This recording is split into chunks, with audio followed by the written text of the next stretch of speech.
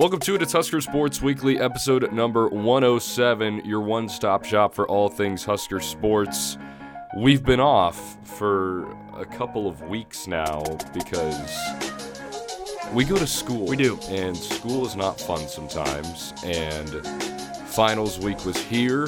It is still here currently, but for the both of us, it's over. So happy winter break to us too. So that's pretty awesome. And we're here to give you another episode of Husker Sports Weekly. We'll be a little bit more consistent now because it's break and we have the time to do these things. So we have a lot to talk about. We have Husker volleyball. Their season came to an end in the Sweet 16 at the hands of number 9 Oregon. We have a lot of women's basketball to talk about, their struggles, and then their bounce back from said struggles, which has been quite impressive to watch. And finally, men's basketball. We haven't even talked the Creighton win. So we will do that today, and we will talk about how this team is so much different from teams past in the past years of the Fred Hoiberg era. So before we get into all that, Connor Clark and Grant Hansen here with you. As always, you can find us on Twitter at C_Clark_27 and at Hansen, not Hansen. Give it to me. Ian, not O-N. It's been a while. It has been a while since I've heard that. You can find our show on Twitter at Husker Weekly and search Husker Sports Weekly in the search bar of your favorite podcast networks to find our show. Let's get into it. Nebraska volleyball, their season came to, an uncharacteristically early end, I guess you could say, in the tournaments. They beat Delaware State in round one, then they took care of Kansas. Combined, they won those matches 6-1 here at the Devaney Center, and then they traveled to Louisville. They play at 11 a.m. at the KFC Yum Center, and my goodness, what a match between Oregon and Nebraska. You just look at the box score of this thing, and look, I'm not going to sit here and tell you I know everything about volleyball because that's just far from the truth here. But Nebraska wins the first set 25-14.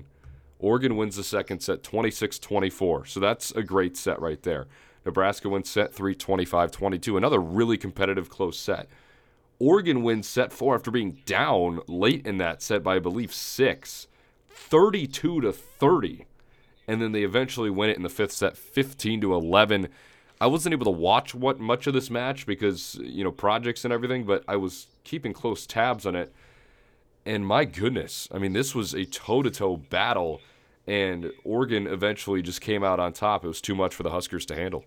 Yeah, Oregon's a pretty good team, it turns out. And I definitely sensed that coming in. I was watching the match because I was writing for Husker Online, doing my kind of instant game stories for these matches. And even about a week or so ago, or 2 weeks ago now, when Nebraska played Kansas, I said my headline. I think I said Nebraska survives Kansas 3-1, and there were a bunch of people in my mentions on Twitter saying, 3-1 survived. They won 3-1. Look. If Nebraska dropped that fourth set against Kansas, there's no guarantee they make it to the Sweet 16. In fact, I would say all the momentum at that point was with the Jayhawks, and so the fact that Nebraska was able to close out that fourth set and survive was a big deal. And that's something they were not able to do against Oregon because, look, they got into some substitution issues, yes, but they had I believe they had 2 match points before the final one where Oregon won the last, 2 or 3 points of the set. So they had opportunities. They had plenty of opportunities before they ran out of subs to close the thing out, and they couldn't do it. And again, very similar to Kansas. In my mind, if Nebraska doesn't close out the fourth set against Kansas at the Devaney Center, there's a good shot they lose in 5. So, I think I could see something like that coming with Oregon. And then also, if you watch their second match of the regional against Louisville, Oregon barely lost to Louisville in 5. And Louisville's a damn good team. So, look, it's not like Nebraska lost to some nobody program from the Pac-12. That's not the case. It's a well-coached team. But Nebraska certainly had plenty of opportunities. And I think as you look back on the year, the biggest struggle for Nebraska was never being able to find a consistent group to set. Nebraska is going back from the 5-1 at the beginning of the year, 1-setter, to 2-setters in the 6-2. Again, with 2 setters, you're substituting more, so you're going to have trouble as you get deeper into these matches or these sets that go to 26 or about 28 on, you're going to run into substitution problems because you only have so many subs. So Nebraska was going to run into that problem at certain points in the year. And again, even then, they struggled to set consistently, right? Like, Nicklin Hames was not supposed to be a setter at all this year, and she ended up being called into it because Nebraska couldn't get what they wanted from Kennedy Orr. The interesting thing for me now, as we reflect on the end of the season, is that, Ani Evans, she hits the transfer portal largely because there's no graduate program for her here that she likes. And so now Nebraska's down to one setter, Kennedy Orr. And so my eye is on if Nebraska decides to take a transfer portal setter in the offseason. That is where my focus is, I think, the most for Nebraska, because look, you got to like where the juniors are at. You do. I think your pin hitters, Lindsey Krause, Allie Batenhorst, they played really excellently, I think, against Oregon. They're really starting to come into their own fully as they become upperclassmen in the future. And so I think you just need to get some setting that really straightens things out, whether that's Kennedy or getting to the point where she can really run this offense at the level John Cook expects, or if it's someone else in the transfer portal. Overall, Nebraska on the year 26-6, 16-4 in the Big Ten. So even though they came up short in the Sweet 16, still just another remarkable season for John Cook and his crew, as they seem to put one together every single year. But good insight from Grant about, what are they going to do over the offseason, transfer portal stuff, and the rotations late in the year. And obviously injuries didn't help with that either. You were right without Kenzie Knuckles in that tournament as well, which definitely hurt you. But nonetheless, a really, impressive season. A lot of people are still really, really proud of how this team ended up this year, despite, fighting some adversity. And maybe as a fan, you'd like it to end up a little bit better just based on the start that this team had. But overall, a 26-6 record, 16-4 in conference. I mean, there's not much else that you can ask from a program. So that is it for volleyball in 2022. We move on to 2023 for the next season. And once again, the Huskers fall up short in 5 sets to number 9 Oregon in the Sweet 16 at the KFC Yum Center in Louisville, Kentucky. Before we get into basketball, a couple of new coaching hires for Matt Rhule and his staff on the football side of things. I've been so consumed with basketball lately that, football has kind of been a blur for me. So, Grant, what do we need to know about this new staff? Yeah, the biggest thing, I think, is obviously now there's a defensive coordinator. So that's a huge W in a lot of ways for this coaching staff, especially when it comes to the recruiting trail, because now you can actually say, this is the guy who's going to be coaching you. And there was, they couldn't do that early on. I think all the defensive coaches they had, DBs, they had a DBs coach, then they had Terrence Knighton, defensive line coach, who I think has really, I think Evan Cooper, I believe Evan Cooper's the DBs coach. I think I feel like he's been pretty active on the recruiting trail. The guy I've seen the most, though, on the social media side of things is Terrence Knighton making visits, et cetera, et cetera.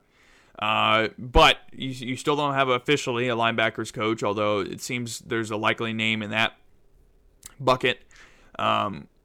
But now at least you can say, look, we got a defensive coordinator, a guy who has been pretty successful, I would say, inside the top 40 with both of his defensive metrics at Syracuse, and he runs a 3-3-5, if I remember correctly, which again, 5 defensive backs.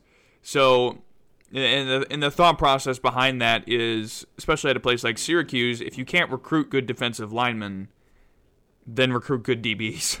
And put as many of them as you can on the field at once, especially if you really struggle to recruit linemen. Nebraska's in a position where it very well could be, depending on what Garrett Nelson decides to do, if he decides to declare for the NFL or hit the transfer portal, Nebraska could be weaker at the defensive line position. You're going to have Ty Robinson still in the middle. You're probably going to have Colton Feast still there in the middle. But on the edge side of things, O'Shawn Mathis, he's headed for the NFL draft. You get Jamari Butler back, who entered the transfer portal and then pulled his name out of the transfer portal recently, so that's helpful. but you're still going to be a little bit shorthanded there to some extent. And so a 3-3-5 kind of does make some sense. So it'll be interesting to see how that plays out. And again, on the recruiting side of things, that'll be fascinating as well. Jake Peetz, by the way, Rams quarterbacks. I believe he's an assistant with the Rams right now. He was targeted by Rule to be Nebraska's quarterbacks coach, former Husker. He is out of the running, apparently. It seems at this time that he will not be taking that position. So 3 spots left to fill: quarterbacks coach, wide receivers coach, and then let's see, linebackers.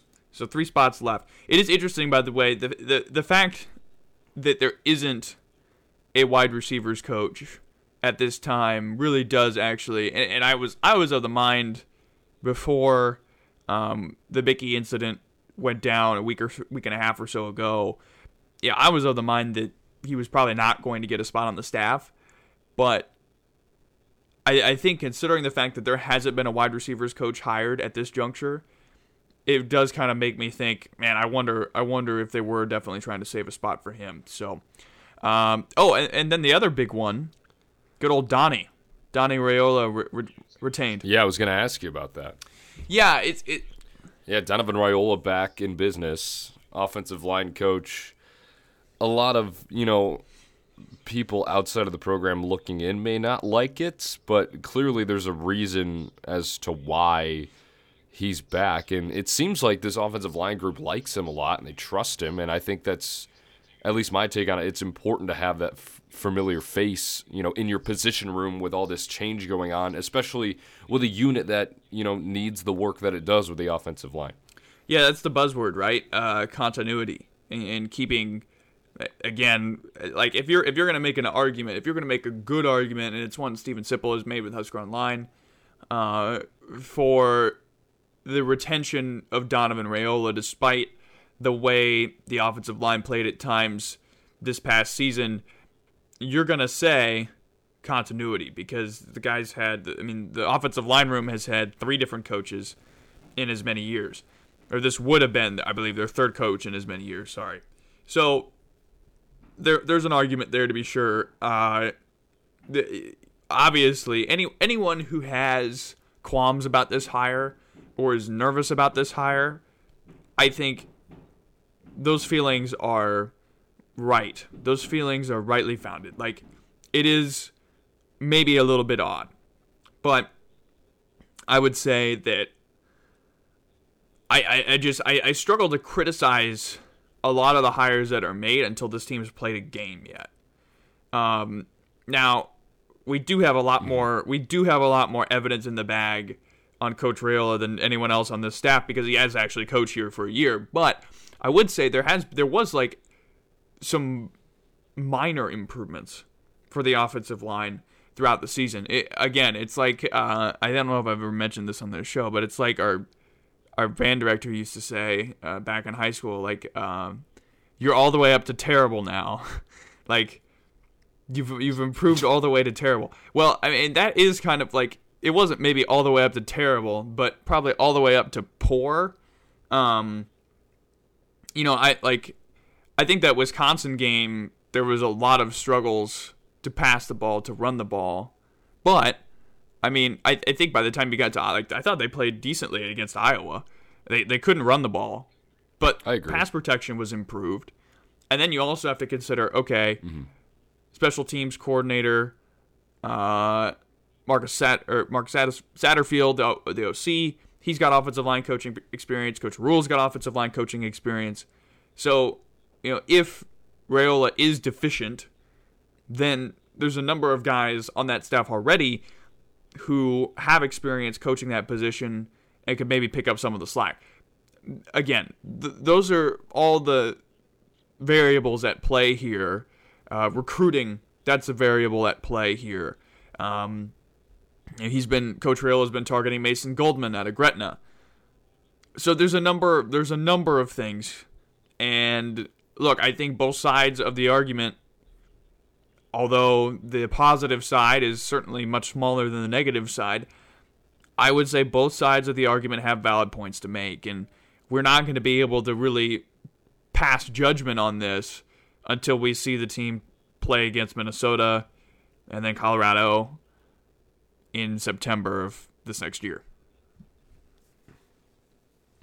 Colorado, they don't want to sell tickets to you, Big Red fans. You know what to do. Challenge has been accepted. We all know what happened in 2019.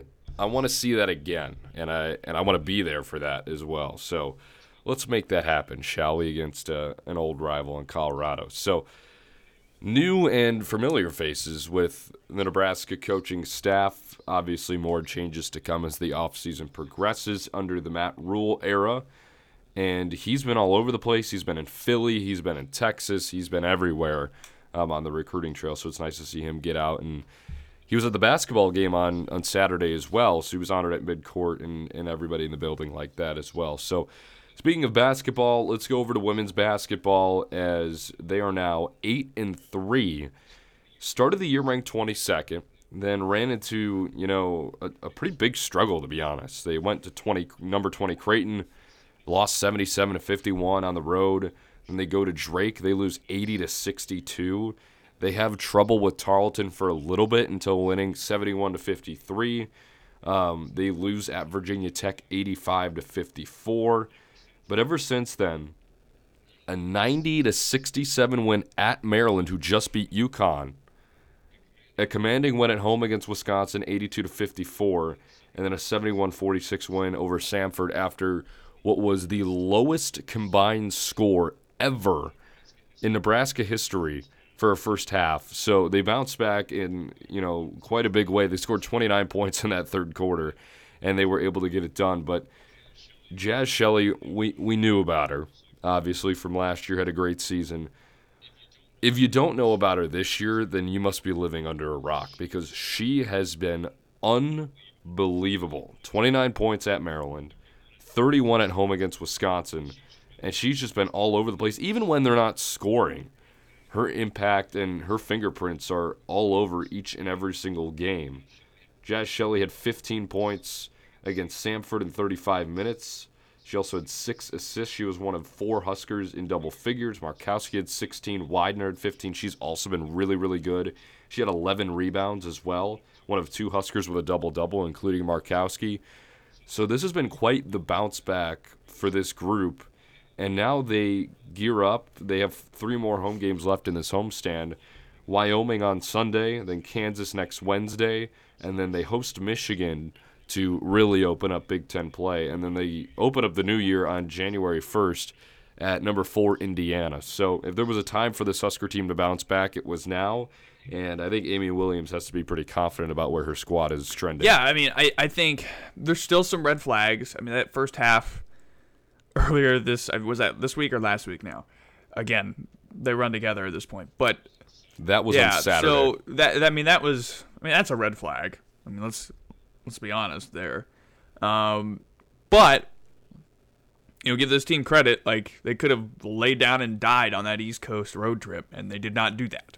So, in fact, they came out with some pretty major wins, or a major win against Maryland. I mean, you get trounced against Virginia Tech, and then you come back out and you're able to pull it together against, Maryland on the road. That says something, right? So you won 3 in a row. I believe that's called a winning streak.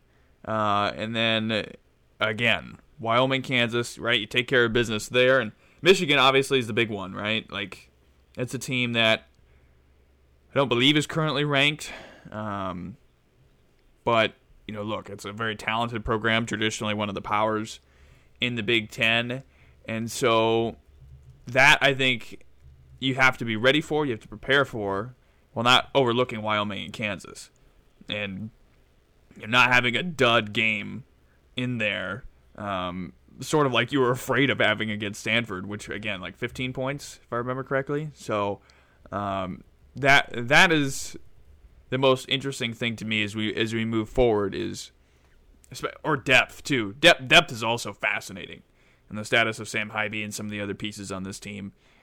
When can they all pull it together at the same time? That's another piece that I think is really fascinating as we start to march towards January. And I would say, by the way, Michigan's number 19 in the country right now. And Kansas is ranked 2, number 22. Kansas is 22. Yes. And the fact that they were able to get both of those wins, though, with, you mentioned no Sam Hybe, no Izzy Bourne either. She hurt herself in practice on Tuesday. She's been in a sling ever since. So Markowski's really had to step up inside. Shelley's had to step up. Widener has really stepped up. Moriarty had a pretty solid game on Saturday as well. She had 9 points in that win as well. And, yeah, that first half definitely a red flag if you wanted to point at one. But the response is what I look at the most, I think, because you score 7 in the first quarter, 8 in the second quarter. That's good enough for 15 for all you math majors. 29 in the third, 27 in the fourth. So something happened in that locker room. Yeah. And the adjustments were made, and out of all things, the lid was taken off the basket. I mean, some of the looks that Nebraska was getting in that first half weren't terrible. They just seemed very timid and passive-aggressive. But the lid finally started to come off, and they started looking like, the Nebraska team that we're used to seeing play. So you have to give credit to them. A really impressive second half. They did that against Maryland as well, where they just blew it open in that second half. I mean, they scored 60 points in that second half against Maryland. So a pretty similar performance. Obviously not as high scoring, but if you wanted to compare box scores, Maryland and Samford are pretty similar. But 3 home games coming up: Wyoming, Kansas, Michigan, then on the road at Indiana, and then at Rutgers. Those are the next 5 for Amy Williams and her team. They currently sit at 8-3. They are receiving votes in this week's AP Top 25, and they are 2-0 in the Big Ten Conference. And Grant said it, 3 wins in a row. I believe they call that a winning streak. I believe you are correct, sir.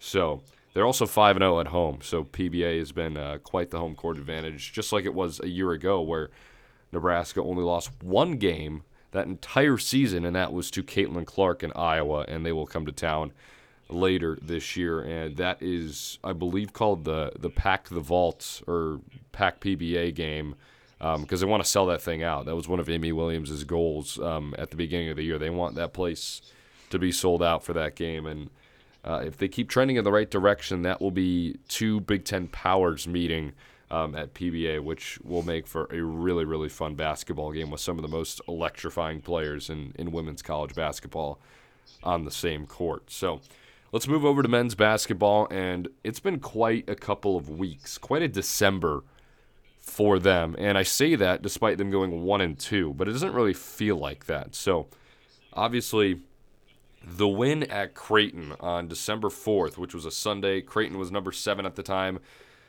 I hate to say this because I want Creighton to win now that Nebraska beat them, but Creighton's lost 5 in a row. They're currently 6-5. So is Nebraska. But they beat number 7 Creighton on the road 63-53. Derek Walker, Sam Griesel have a game.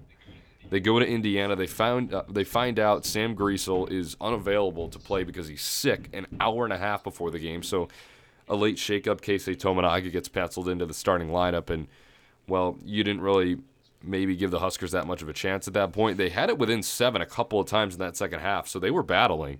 But they ultimately lost 81-65. Trace Jackson Davis with a triple-double, and Indiana just all around shot the ball really, really well.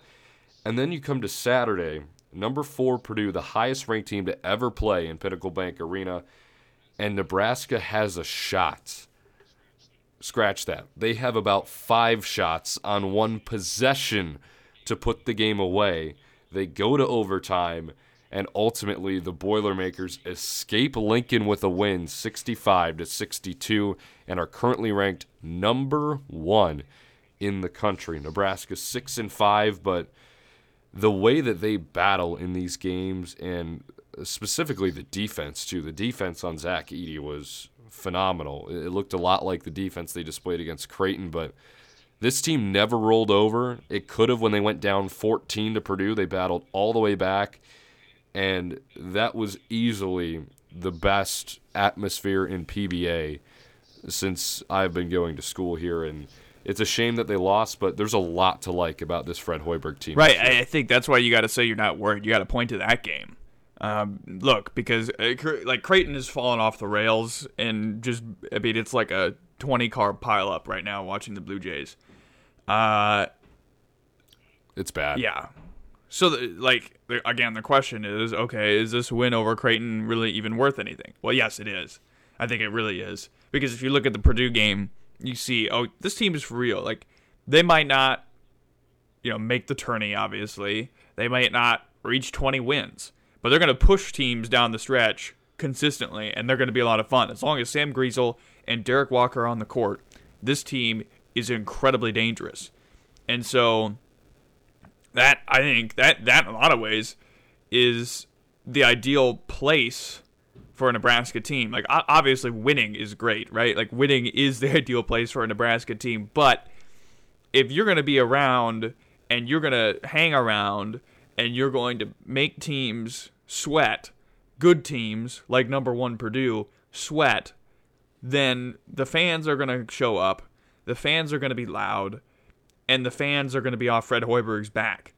So this is an ideal spot right now for Nebraska. And again, like I said, I'm not really concerned. I really am not. Yeah, I'm not concerned either. And I agree. I think that performance against Purdue does show you that this team, is as for real as they can be right now, right?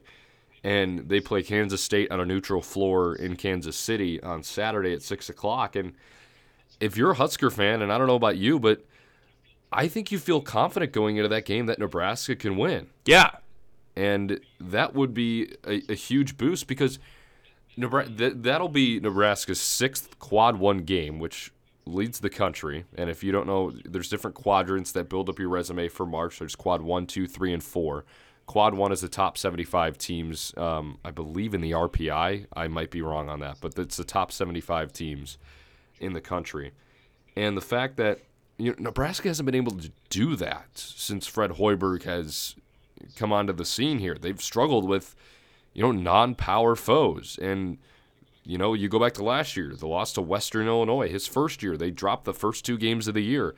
They've struggled with the non-conference, non-power opponents. They have not this year. They've taken care of business when they need to, and they have pushed some of the best teams in the country to the wire, and they've had chances to win those games. Now they play Kansas State Saturday, and they play Queens, which is a new Division I team, on December 20th. They are 8-2, so don't take them lightly. They are a good team. Fred Hoiberg said that a couple of times in his post-game press conference. Then they host Iowa on December 29th, which is a Thursday, and that opens up the rest of Big Ten play. So Nebraska, in my mind, needs to take care of business in the next 2 games because that would put them at 8-5 overall heading into the Big Ten. And once you get into the Big Ten gauntlet, obviously it's tough each and every single night. But the way that this Nebraska team is playing with, the amount of physicality and just how gritty the team is, and I know it's kind of a cliche word to use, but it's true. I mean, they work you to the bone, and they make you earn every single thing, especially on the offensive end. So, I mean, this team could be fun to watch down the stretch during this Big Ten schedule. They do go to Purdue on January 13th. A part of me thinks that outcome might be a little different just because Mackey Arena is one of the best places to play in the conference, but I'm really looking forward to the rest of this conference slate and seeing how Fred Hoiberg's team stacks up against teams like Iowa, like Michigan State, who's been up and down, like in Illinois, who's started to struggle here recently. I mean, there's a lot of, uncertainty in this Big Ten conference right now. It's obviously a good conference, but college basketball as a whole, especially in the Big Ten, any team can lose on any given night, and I think that favors Nebraska a lot. Yeah, I was looking while you were talking to try to find guaranteed wins on Nebraska's schedule. I can only find 3. I would say Queens, North Carolina is a win. I would say Minnesota on the road is a win.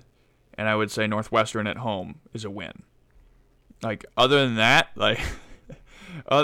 every game is either a toss-up or likely loss or, it's like that's the Big Ten schedule. I think everyone will be close. I would like to think so. But you still got to win 11 games to get to 15 wins somehow in here, and that is going to be hard because Penn State is not a slouch. Ohio State is pretty talented. Purdue's obviously really good. Illinois is struggling, but we've seen them compete really well with the best nationally already this year. Michigan State has also done that, even though they're struggling at times. Iowa, you can push them, I think, but they're still a really talented team, and again, they just lost to Wisconsin at home in overtime, but they play the same kind of style of basketball that Nebraska does, and it's ugly. Wisconsin, again, same thing. You get to host Wisconsin. You only play the Badgers once, and it's at home. But again, like, it's hard to find guaranteed wins anywhere on here. And again, Nebraska needs 11 to get to 15 wins, which, is, I think, I would say it's an acceptable goal for this team, but maybe not necessarily, a reachable one. I don't know. I think it's acceptable. I think at this point in the game, you can say Nebraska needs to get to 15 wins. Well, don't sleep on Wisconsin. I know you brought them up, and I'm glad that Nebraska doesn't have to go to the Kohl Center, because I think, honestly, they're one of the most overlooked teams in this entire conference, because not many people were sure what they were going to look like with no Johnny Davis, no Brad Davison anymore. But, I mean, this Wisconsin team is good. And you mentioned they just went on the road and beat Iowa in overtime. They beat Marquette on the road at the Pfizer Forum, and Marquette's been pretty good this year to start the year, which not many people expected.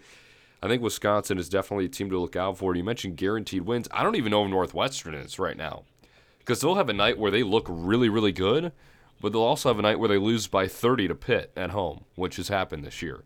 So that's a team that's really hard to gauge. I do agree with you on the Minnesota. They are not very good this year. Penn State has been solid, as you mentioned. Nebraska gets them twice on the schedule. Illinois, we've seen what they can be. Nebraska gets them twice on the schedule. Michigan State, they've been up and down. Nebraska gets them twice on the schedule. So, it may seem like, and there's this 3-game stretch towards the end of the season, which includes Maryland, who's been very good this year. Again, another team that not many people expected to be very good. They are very good this year. They have a big game against UCLA tonight. Minnesota and Michigan State all in the last week or so of February, and those are all at home. Now, if Nebraska does what they need to do and take care of business, and maybe not a tournament watch, but maybe they run the table and try and get into the NIT here, which would be something. The NIT would be a win. But hey, it's better than winning 10 games. The NIT would be a win. That could be a big stretch. Yes, absolutely. I think as of right now, the goal is 500 or better for this squad, which is crazy to think about, because I remember I was talking about this team and previewing this season, and I think I said this is probably the worst team that Fred Hoiberg has ever had, and boy, have I been proven wrong. I'm glad I've been proven wrong, but our takes are aging like milk, and it's just not good. Yeah, I mean, look, they have done what they said they were going to do. Pass the ball well and play defense. Like, in my time watching Fred Hoiberg teams, obviously this is the best defensive team they've ever had. But I think more importantly, it's the hardest working team they've ever had. And to play zone at this level, which they do consistently, you have to bust your ass. And they do it time and time and time again. Like, watching them scramble against Purdue, like, you give up the occasional open look. You do. But for the most part, teams have struggled to knock them down. And I think, again, in large part, it's due to how well Nebraska scrambles. They do an excellent, excellent job of basically moving laterally side to side across the court and rotating. And that is just it's a credit to the coaching staff. It's a credit to the new hires that Coach Hoiberg made. It's a credit to guys like Emmanuel Bandamel, Sam Griesel, Derek Walker, leaders of this team. It's a credit to guys on the edge like Keisei Tomonaga, who have to run around the whole dang arc. This team scrambles incredibly well, and it's the biggest reason why they've been so successful in my mind. Yeah, the defense has just been phenomenal, and the guys have really bought into that end of the basketball. And you mentioned the rotations. Yes, you give up the occasional open look. Purdue wasn't able to hit them. I mean, more times than not, they were missing those open threes, especially at the end of regulation. They had a good look to win that game in regulation, and they couldn't convert. And, you said you got to bust your ass on defense in a system like this. And when you say that, that makes me think of, obviously Emmanuel Bandamel has been great defensively, and he was out there throwing the bones on Saturday. But when you say that, it makes me think of one individual as of right now, and that's Sam Griesel, because he was out there, and granted, he didn't have the greatest offensive performance, which is fine. but he was very sick on Wednesday, couldn't play, barely practiced the days leading up to Purdue, I was told. And he went out there against Purdue, and he played. I'll get you the minutes here in a second, but he was all over the floor, getting loose balls, getting rebounds, blocking shots, hustling back on defense. I mean, he was doing everything that you would expect a player to do when healthy, totally. He played 38 minutes in this game after coming off of an illness. I mean, that is... You want to talk about... we talk so much about how Sam Griesel is the hometown kid and how much he cares about this team and how much he wants to win with this team. I think you just take that, the sickness, and 38 minutes, you put those two together, and there's a reason why he is here. He only had 5 points, but he had 8 rebounds. He had 4 assists, only had 1 turnover. He had a couple of steals as well. I mean, he was getting it done when the offensive side of the ball wasn't working for him, and I give him a ton of credit for that. Yeah, he's been invaluable. And this team doesn't just go down the floor. They're smart offensively, too. I think that's another thing, right? Like, and those are two qualities of a great team, right? You work really hard defensively, and you're very efficient and intelligent with your offensive possessions. That's something Nebraska has not been in years past, and they are that this year. And it's so odd because, again, they're not just jacking up threes like they did in the past, and somehow lower quality shots than last year have gone in, and at timely moments. I can think of multiple Keisei Tominaga threes. I can think of the. I think it was Bandamel who had a deep three from the right side late in that game, and then Griesel's hit a deep three. It was either against Creighton, was Griesel's. But like those shots, he did. Those shots were way downtown and contested, and somehow they go in. And I don't know why that is, but look, again, just I wouldn't say things have been perfect offensively. They have their share of train wrecks, but they have been a lot smarter. And that is another big piece for them, I think. And I think it'll be interesting too if they can get Wilcher going at some point if things change, because he's had a really rough stretch here recently, and that'll be another wrinkle for this offense if they can get him to the point where he's productive as teams start to pay more attention to Keisei Tominaga. If you can get Wilcher more involved.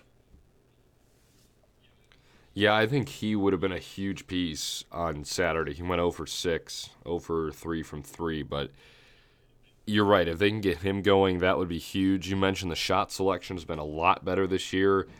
At times, this Nebraska offense has struggled. I mean, they did shoot 31% from the field against Purdue, so obviously not ideal there, but the quality of looks have been a lot better. And there's been every now and then you mentioned the Keisei threes, and I'm up in press row during that game for the student radio station, and I'm doing color, so I'm not calling the play as it's approaching, but I think it was a block or a turnover or something, and they push it up to Keisei up the far sideline, and this was the 3 that he hit to make it a 4-point game after the 10-0 run, and I'm just like doing as much as I can without saying anything that picks up in the headset saying, no, slow down, do not take this shot. And I see Keisei Tominaga just pull up from the right wing. I'm like, of course. And then he just drained it. I was stunned. My jaw was on the floor. The place exploded. It's one of the loudest I've ever heard PBA. And I just couldn't help myself but honestly laugh about it during the commercial break. I was like, this is the type of shot that we would see 10 to 15 times a game last year, and Keisei does it in the most timely moment ever and just sinks it.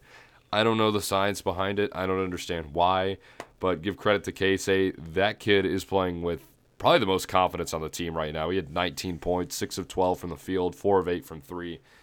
Every time he touches the ball right now, it feels like he's going to do something special with it. And I've been talking to people about it as well, and the progression and the jump from year 1 to year 2 of Keisei has been absolutely night and day. Now, does he have his off nights? Absolutely.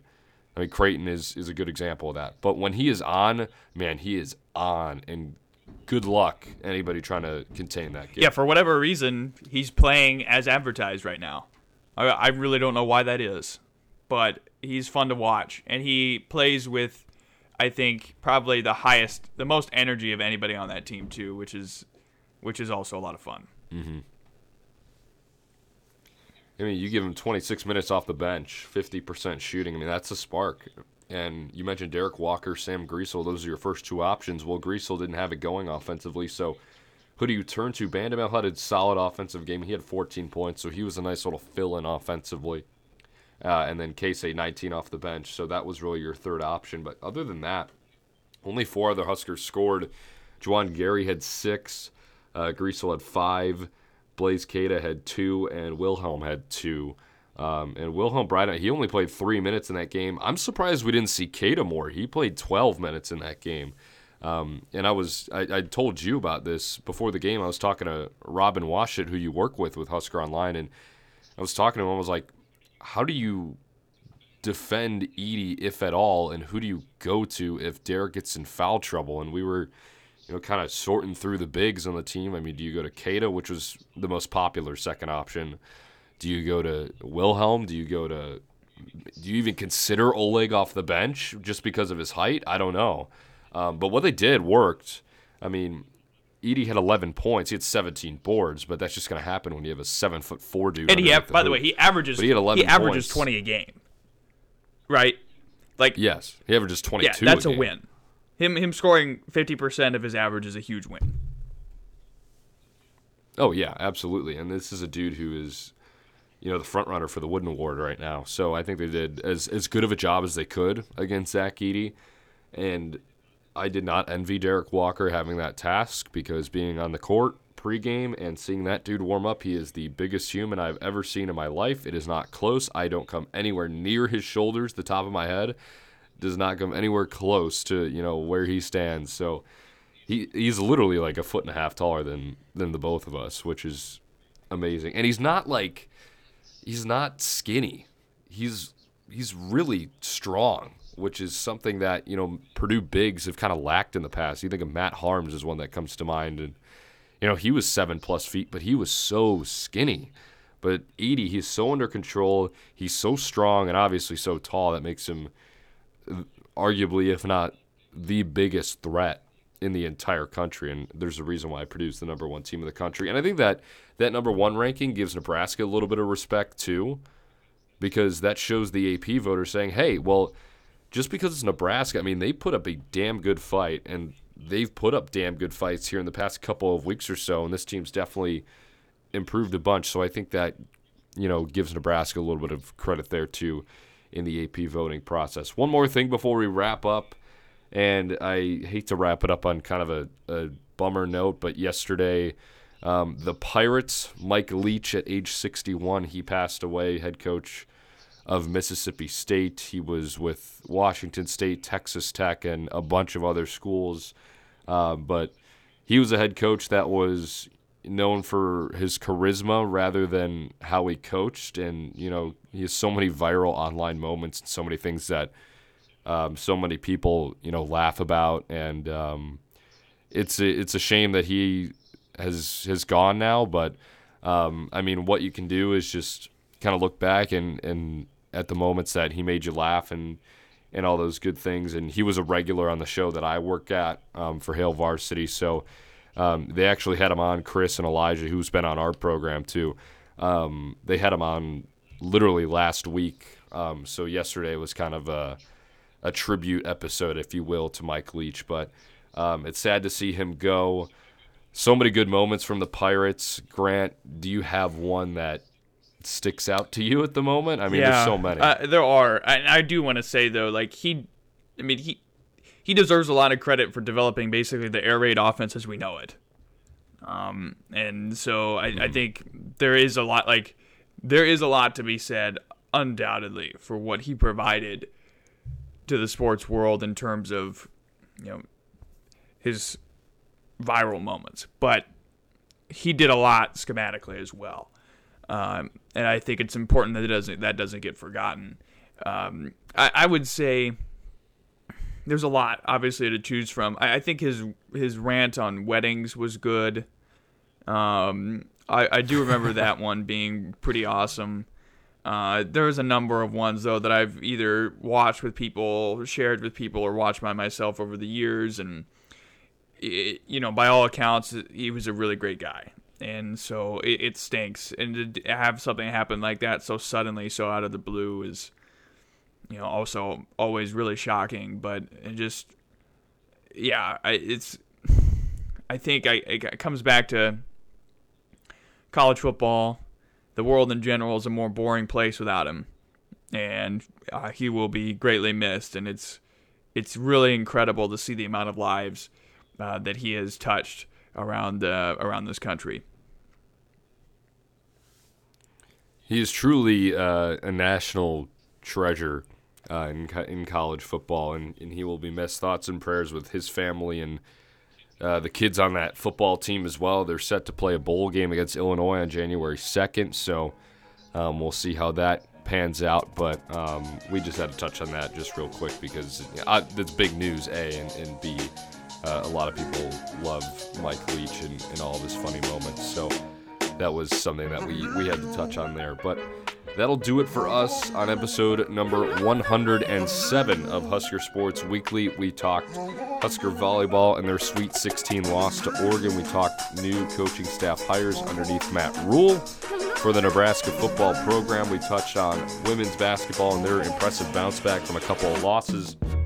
And we touched on Nebraska men's basketball, who seem to be, for now, legit, and we'll see how that moves on going forward. Kansas State Saturday at 6 p.m.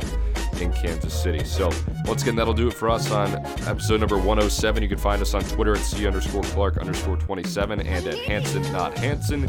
You can find our show on Twitter at Husker Weekly and search Husker Sports Weekly in the search bar of your favorite podcast networks to find our show. Happy holidays, everybody. We'll talk to you soon, but until then, go Big Red.